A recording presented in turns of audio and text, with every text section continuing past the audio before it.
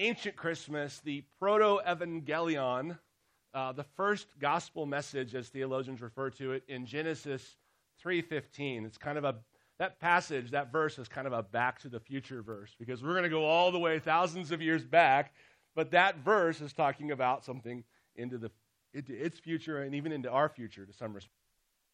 You may not know that when it comes to the New Testament's quotation, dealing with, handling of Genesis 3:15, there is one passage in particular that deals with it with tremendous detail, and that is in 1 John chapter 3, the text that I asked you to turn to. So I'm going to show you that here. I'm going to read and then read 1 John 3, 8 through 13. So Genesis 15, I will put enmity between you and the husband, between you and the woman, and between your offspring and her offspring. He shall bruise your head, and you shall bruise his heel. I will put enmity between you and the woman, and between your offspring and her offspring. He shall bruise your head, and you shall bruise his heel. Now, that's Genesis 3:15. Now, let's look at 1 John chapter 3, beginning in verse 8. Makes a practice of sinning is of the devil, for the devil has been sinning from the beginning. The reason the Son of God appeared was to destroy the works of the devil. No one born of God makes a practice of sinning, for God's seed abides in him, and he cannot keep on sinning, because he has been born of God. By this it is evident who are the children of God and who are the children of the devil. Whoever does not practice righteousness is not of God, nor is the one who does not love his brother. For this is the message that you have heard from the beginning, that we should love one another. We should not be like Cain, who was of the evil one and murdered his brother. And why did he murder him? Because his own deeds were evil and his brother's righteous. Do not be surprised, brothers, that the world hates you. So how is this a parallel or even interpretive passage of Genesis 3:15? Well, first of all, we see there in verse 8 a reference to who we identified last week as the primary initial starter of all of this great conflict, and that is Satan, where it says that the devil, in verse 8, has been sinning from the beginning. So we're located right into that very original kind of perspective we see in Genesis 3:15. And then we see the promise of Genesis 3:15 also articulated in verse 8. The promise of Genesis 3:15 is that a great conflict will arise, eventually causing the seed of the woman to crush the head of the serpent.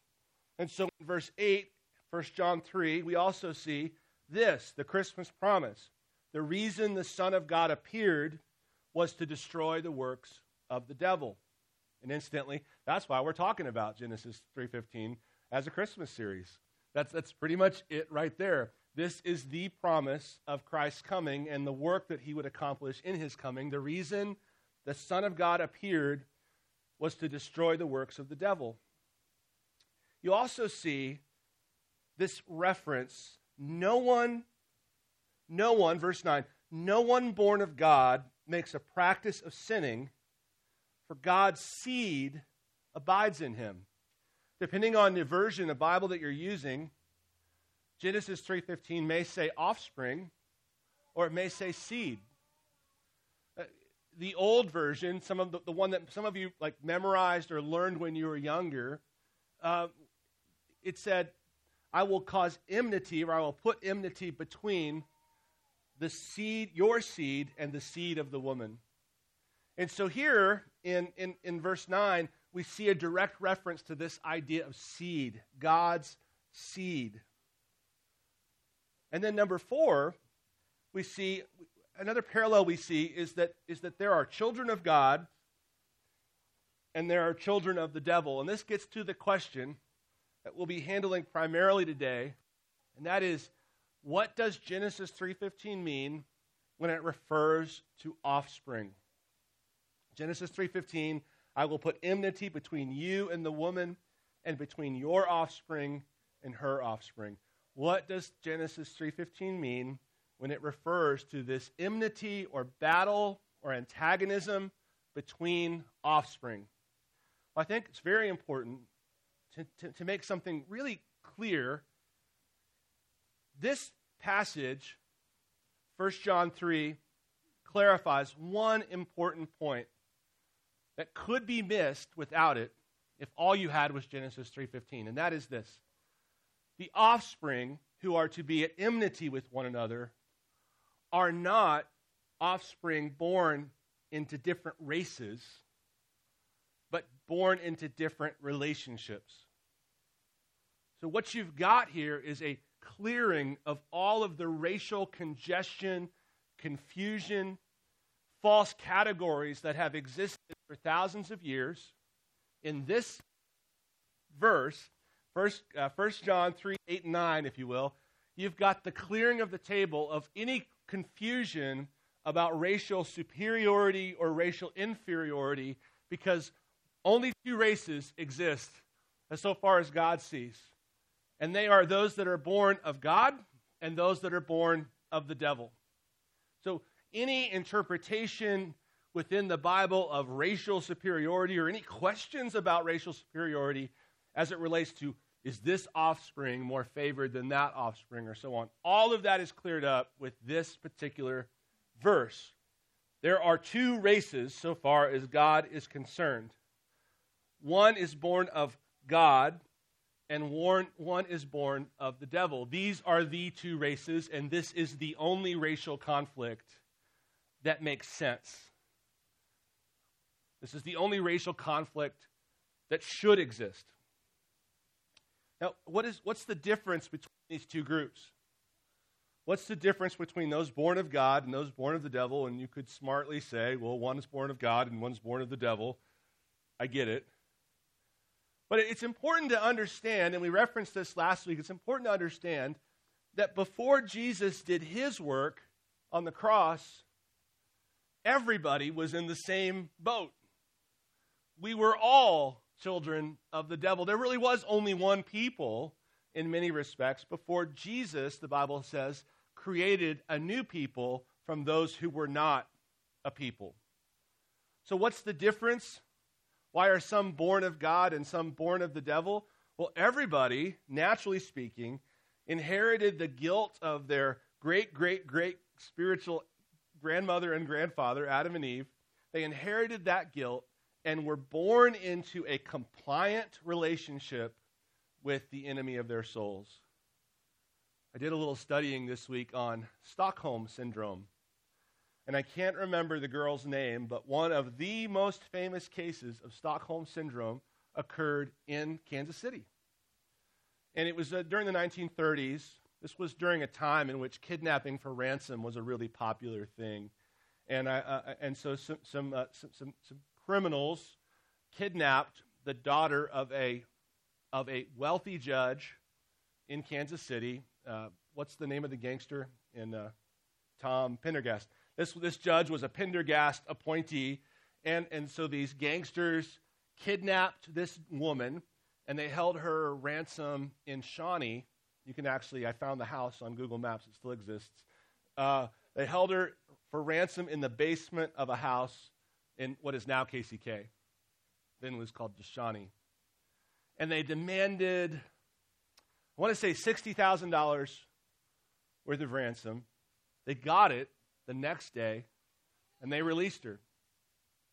Shortly thereafter, these criminals were discovered, were found, and put up, one of them at least, the head one, up on capital charges. Now, many years later, this woman who was kidnapped would kill herself. She'd take her own life. And in her suicide note, she essentially stated, "The people who kidnapped me were the only people who loved me and understood me." So that's what Stockholm Syndrome is. Stockholm Syndrome is essentially toward your captor, having a sense of of willful compliance toward the one who enslaves you. And that is a relatively rare phenomenon within the annals of criminology, but it's an extremely common phenomenon within the spiritual world, in which all of us were born into, dead into our sins and trespasses, enslaved to someone who hated us, to someone whose goal was to destroy us eternally. And we had such broken hearts that we had a sort of spiritual Stockholm syndrome that made us sympathetic toward this evil enemy of our souls. But Jesus came. Verse 16 of 1 John 3 says, Jesus came, and it says, by this we know love, that he laid down his life for us. And we ought to lay down our lives for our brothers. Jesus came and redeemed a group of individuals, rescuing them from this sort of battered spouse syndrome, this Stockholm syndrome, waking us up and giving us new appetites and new loves and new desires. But by waking us up, an enmity was created, an antagonism was created between us and those who are still, what Paul says in 2 Timothy, captured by the devil to do his will.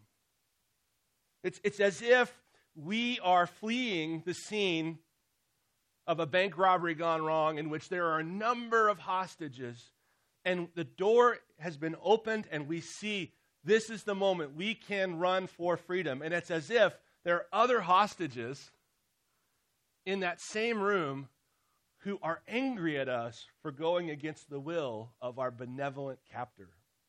And so a conflict arises between a bunch of hostages, let's say in a bank vault. And the conflict is between the hostages. And some of the hostages are like, don't you see, these are evil men. And also they're kind of incompetent, and there's a way out right now. And simultaneous to that, you have another group of hostages so brainwashed that they become enforcers of the hostage's will. And they actually begin grabbing at you and trying to keep you to remain in captivity. That's the offspring enmity we see predicted in the book of, in Genesis 3:15, and what we see clearly highlighted or enumerated in 1 John 3. So what's the difference between a child of God and a child of the devil? Well, this shedding of the Stockholm syndrome would be one way to describe it. The text says it this way in verse 9. No one born of God makes a practice of sinning, for God's seed abides in him, and he cannot keep on sinning, because he has been born of God. So internally, the difference is that those who have been saved by Jesus have a seed of life, the very life of God himself, implanted in us, and we become, what Peter says, partakers of the divine nature. And we can't keep on living in the slavery in which all people were born. We can't. We won't. Externally, this means that we begin a steady progression into practical holiness and a definite break with patterns of sin. It isn't saying here that if you sin, you are born of the devil. In fact, earlier in this letter, John says very clearly, if you say that you are without sin, you ain't of God, like you're lying. So John is not making a case for sinlessness. What he's making a case for is unrepentant, habitual practicing of sin. The word practicing in the Greek that appears here, I believe, if I'm remembering this correctly, has the idea of building, constructing. So when he says no one who makes a practice of sinning, he's talking about someone kind of setting about the effort to build a life of sin. So what about the children of the devil? How do you typify them? Well, in John 8, Jesus specifically speaks to a group of people, and he says this in John 8, verse 42 through 45. If God were your father, you would love me, For I came from God, and I am here. I came not of my own accord, but he sent me.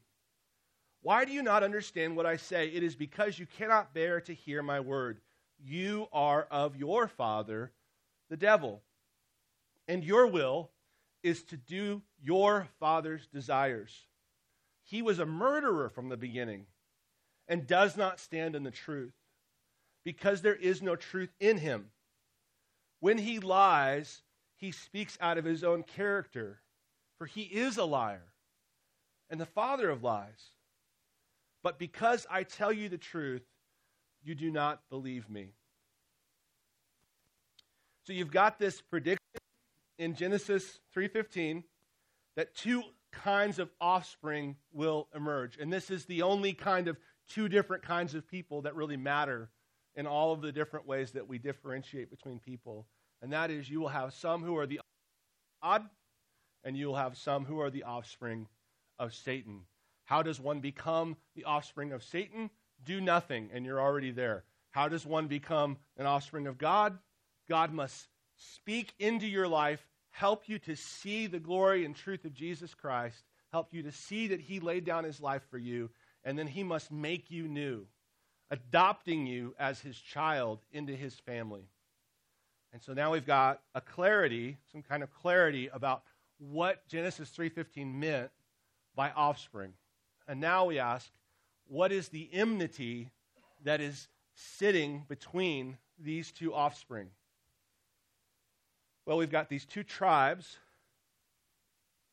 And 1 John 3:13 says, don't be surprised, brothers, that the world hates you.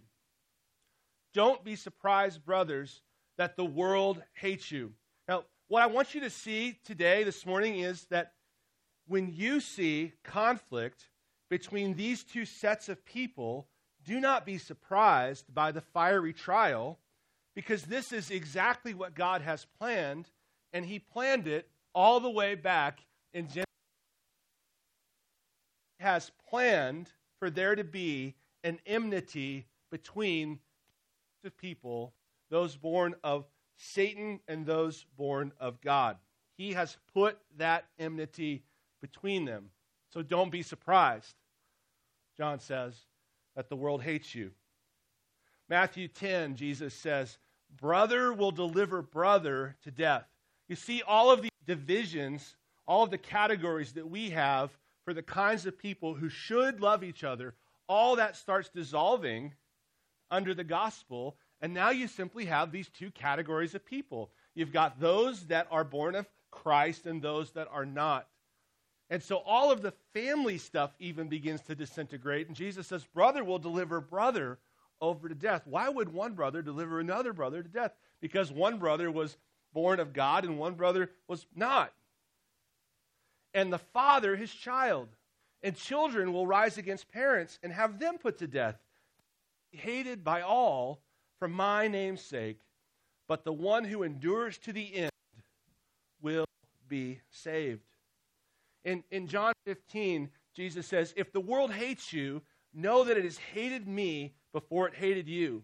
If you were of the world would love you as its own, but because you are not of the world, but because I chose you out of the world, therefore the world hates you. Don't be surprised when the enmity between these two groups of people rise up and become undeniable.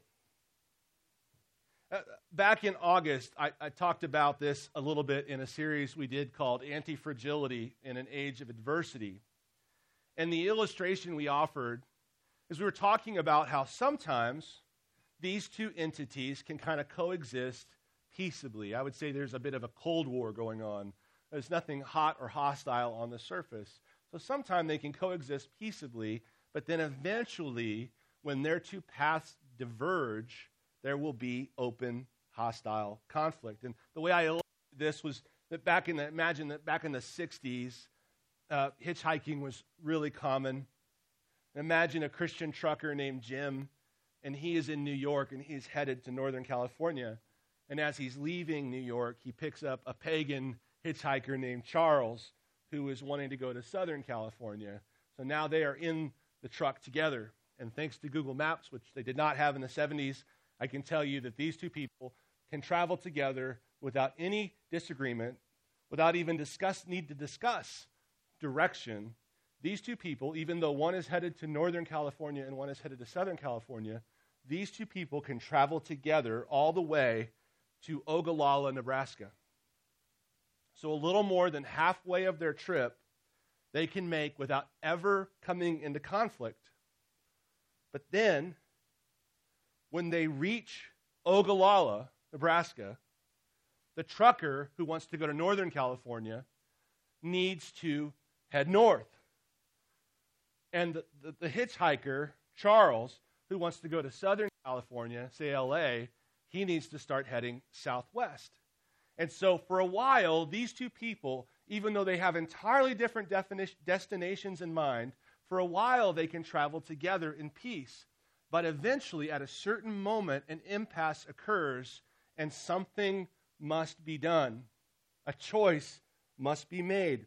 And there are seasons of time in which, in any culture, in which the children of God and the children of the devil have generally aligned intentions or purposes in outward expression. Like, say, we all want our families to be safe or something like that. And we can cooperate all the way to Ogallala, but eventually a choice will put itself upon us and we will differ. We will diverge. So what happens? We got Jim, the Christian truck driver, and Charles, the hitchhiker. What happens in Ogallala? What are they going to do? Well, what if I told you that Charles's last name is Manson? That escalated, right? In other words, at some point, depending on who you've got riding along with you, if at some point what they are is dead in sins and trespasses, openly hostile to God, at enmity with God, then eventually the divergence will provoke violence. I want you to go with me. I can't. I need to go north. No, I'm going this way, and you have the car. You must take me this way. No, I'm going north. The conflict moves from Cold War to hot war. And this is necessary for us to see and anticipate this, because when we talk about conflict between these two parties, one of the most emphatic purposes of God is to make sure we are not surprised. Do not be surprised. The world hates you. Do not be surprised by this fiery trial. Jesus repeatedly warns his disciples time and time again, they will hate you on account of me. How do we respond to this reality predicted all the way back in Genesis 3:15? That there will be, throughout history, a conflict between these two parties. How do we respond to that? Well, look back at 1 John, verse 11, chapter 3, verse 11. For this is the message that you have heard from the beginning, that we should love one another. We should not be like Cain, who was of the evil one and murdered his brother. And why did he murder him? Because his own deeds were evil and his brother's righteous. Do not be surprised, brothers, that the world hates you. We know that we have passed out of death into life because we love the brothers. Whoever does not love abides in death.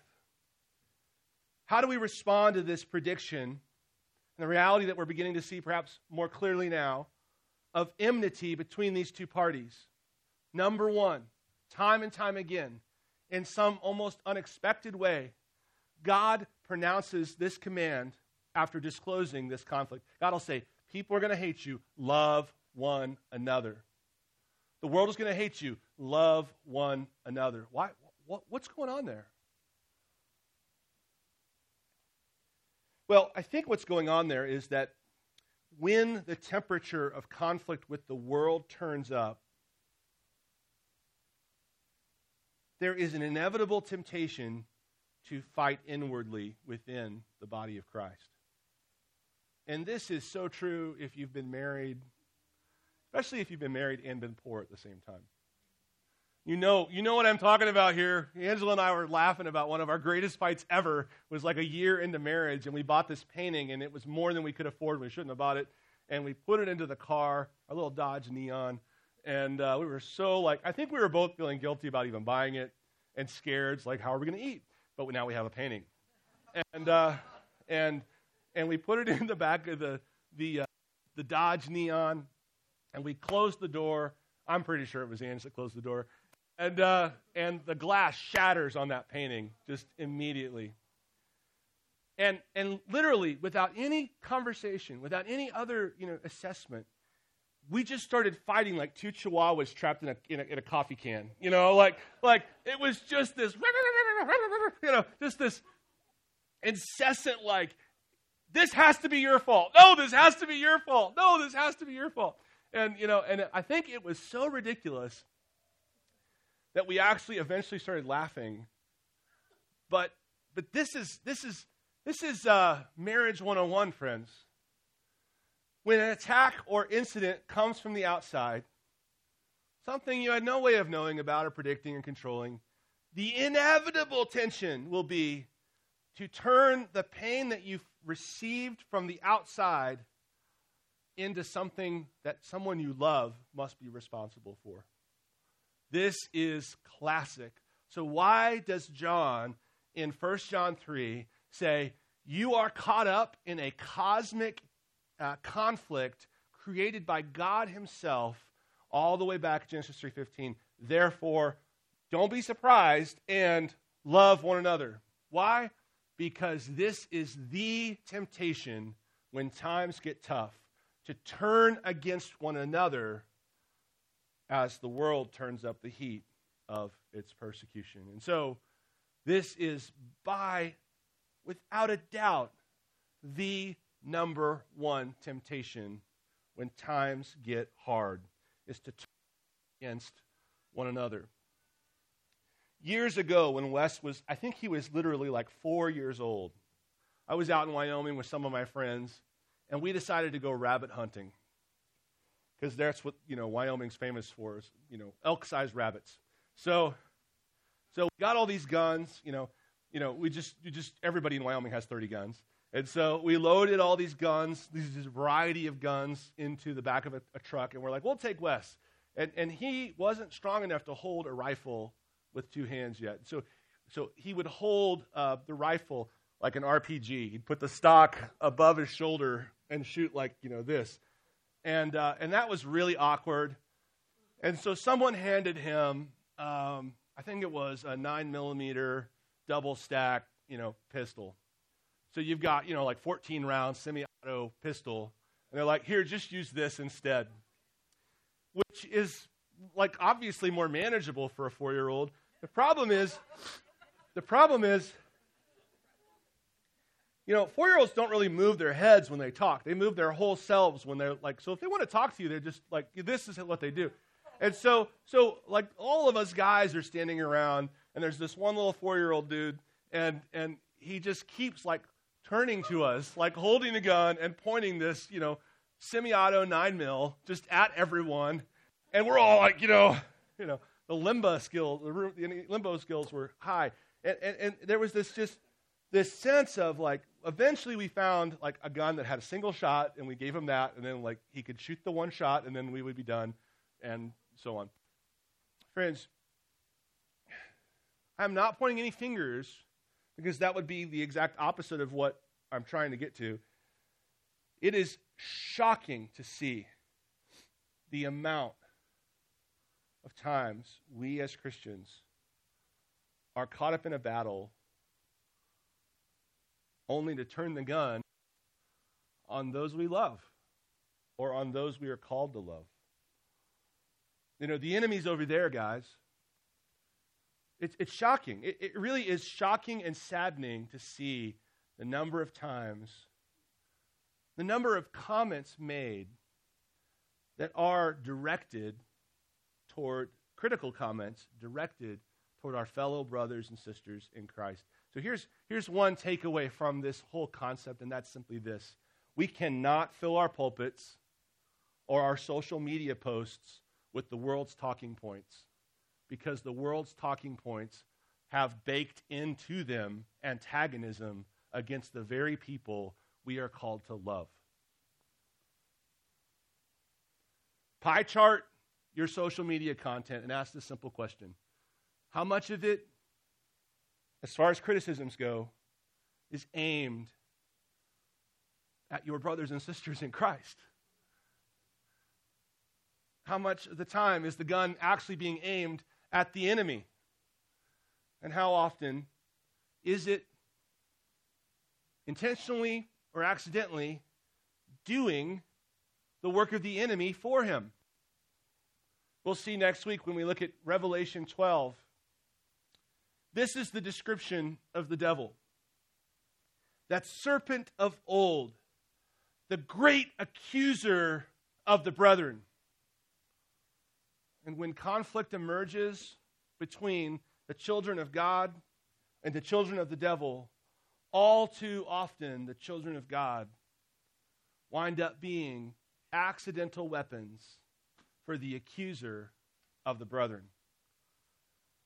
John says, as he describes this conflict between these two races, he says in verse 16, "By this we know love, that he laid down his life for us. And we ought to lay down our lives for our brothers. But if anyone has the world's goods and sees his brother in need, yet closes his heart against him, how does God's love abide in him?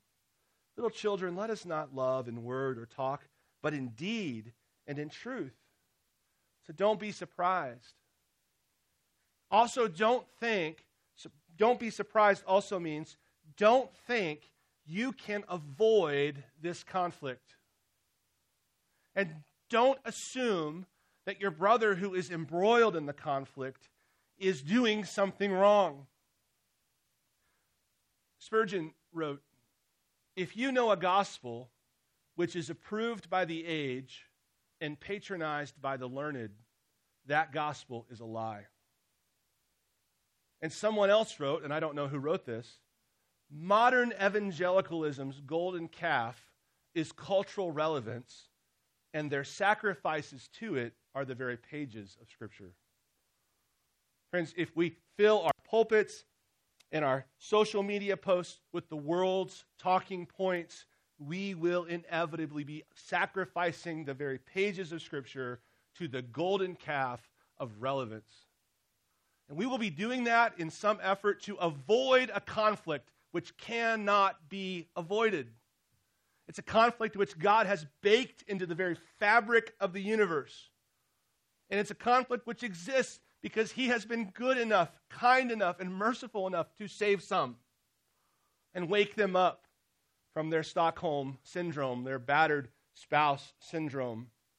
And so don't be surprised, but Jesus says, be delighted, rejoice, be happy when this conflict emerges. Matthew 5:11, "Blessed are you when others revile you and persecute you and utter all kinds of evil against you falsely on my account. Rejoice and be glad, for your reward is great in heaven, for so they persecuted the prophets who were before you." There's this thing, element to Genesis 3:15 which predicts the kind of warfare that both entities will wage against one another. The warfare which the church will wage against the world is open, pronounced, and not subtle. It is stepping on heads. Now, stepping on heads sounds really mean, of course. Yes, fine. We'll get to that in a moment. The point is you don't have to wonder what I'm doing. I'm trying to step on your head. On the other hand, look at the warfare engaged by the serpent. He will strike your heel. He will get you when you're not looking, from behind. He will hit you when you are the weakest, at the weakest point on your body. What's relevant to that as it relates to Matthew 5:11? Blessed are you when others revile you, persecute you, and utter all kinds of evil against you falsely on my account. It's all from behind. It's all at the heel. It's all crafty and serpentine. So don't be surprised. And finally this, patiently endure evil.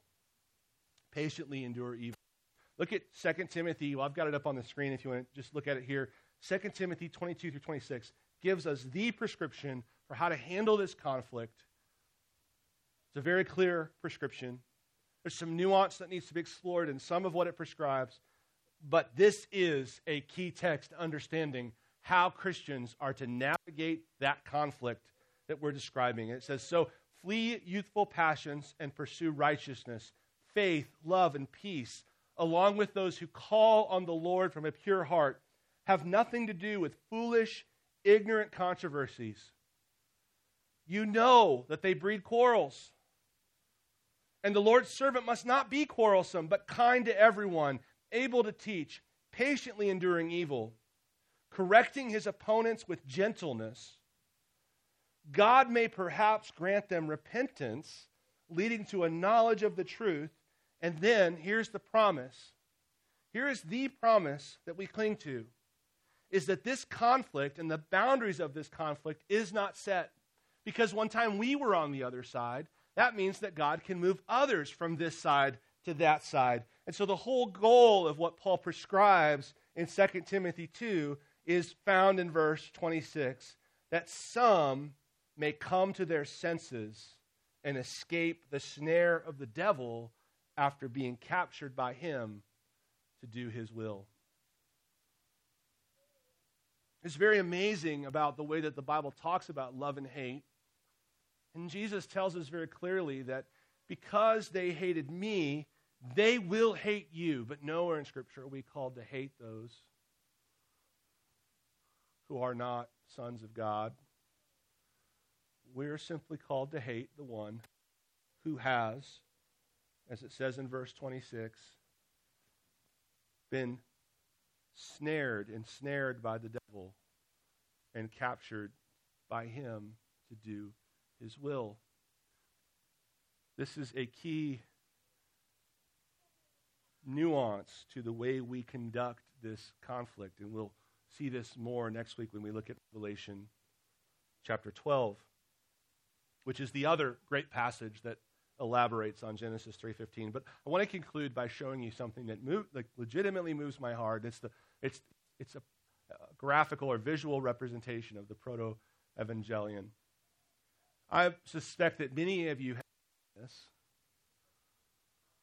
but I'm going to try to talk about it in a way that maybe you haven't paid attention to or thought of entirely. There's a bunch of little pieces and cues that go into this particular piece of art, and this is something we do on Wednesday nights in the summer sometimes, is we'll look at a piece of art and we'll talk about it and interpret it. And that's actually because if we learn how to interpret visual art, we'll actually be better at reading our Bibles. The Bibles are presented, the way we read our Bibles is very similar to the way that we'll interpret this painting, for instance.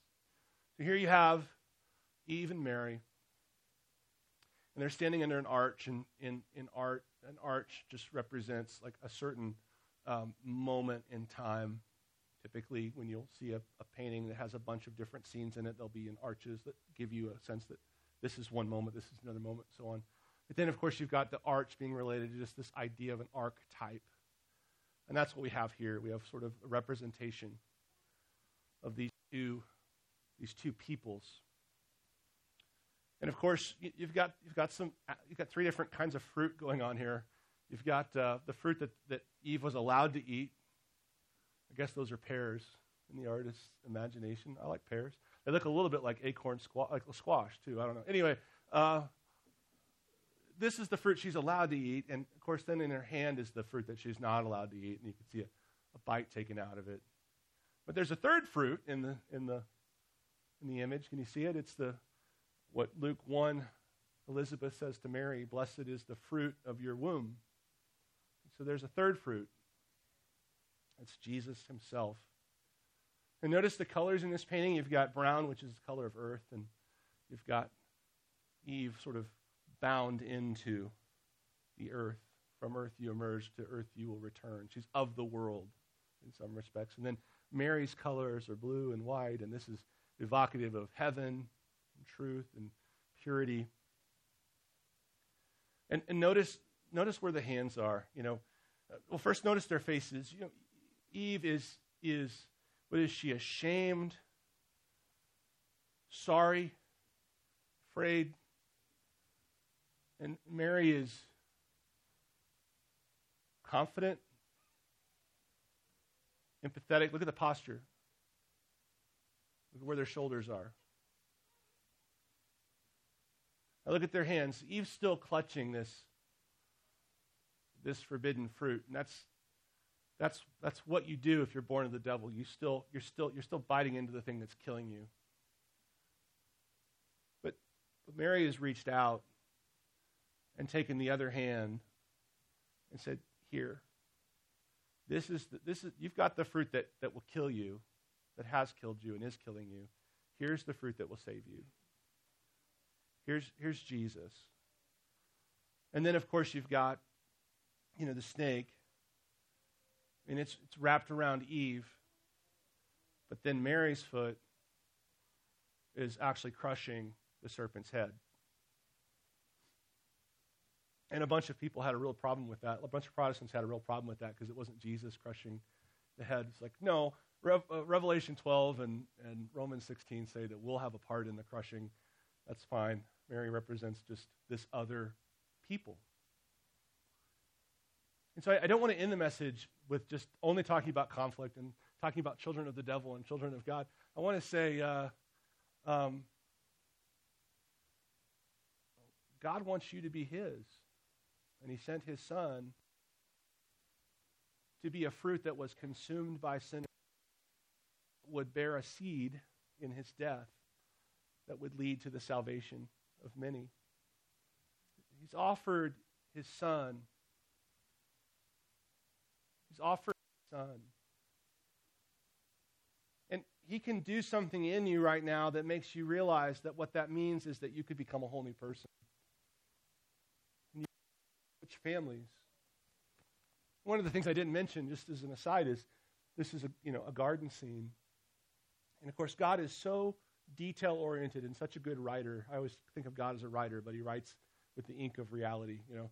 He's such a good writer that he puts Jesus in the Garden of Gethsemane and calls Jesus to be crushed under the weight of sin and sorrow for the sake of those who need to be saved. So there's this great conflict, but what I'm trying to do right now is trying to show you, model kind of how we deal with that conflict. I'm overt. I'm telling you up front. Some of you are born of God and some of you are not. And if you're born of God, you will not keep on sinning. And if you are not born of God, you have Stockholm Syndrome. And you need someone to wake you up. And just like this, there's a way to be clear, kind, but firm. No. I'm taking your hand away from the fruit. I'm saying, here, this is what you need. You need Jesus, who was offered up to you. We know this is love, that he laid down his life for us. So can we just pray together? Let's bow our heads and pray.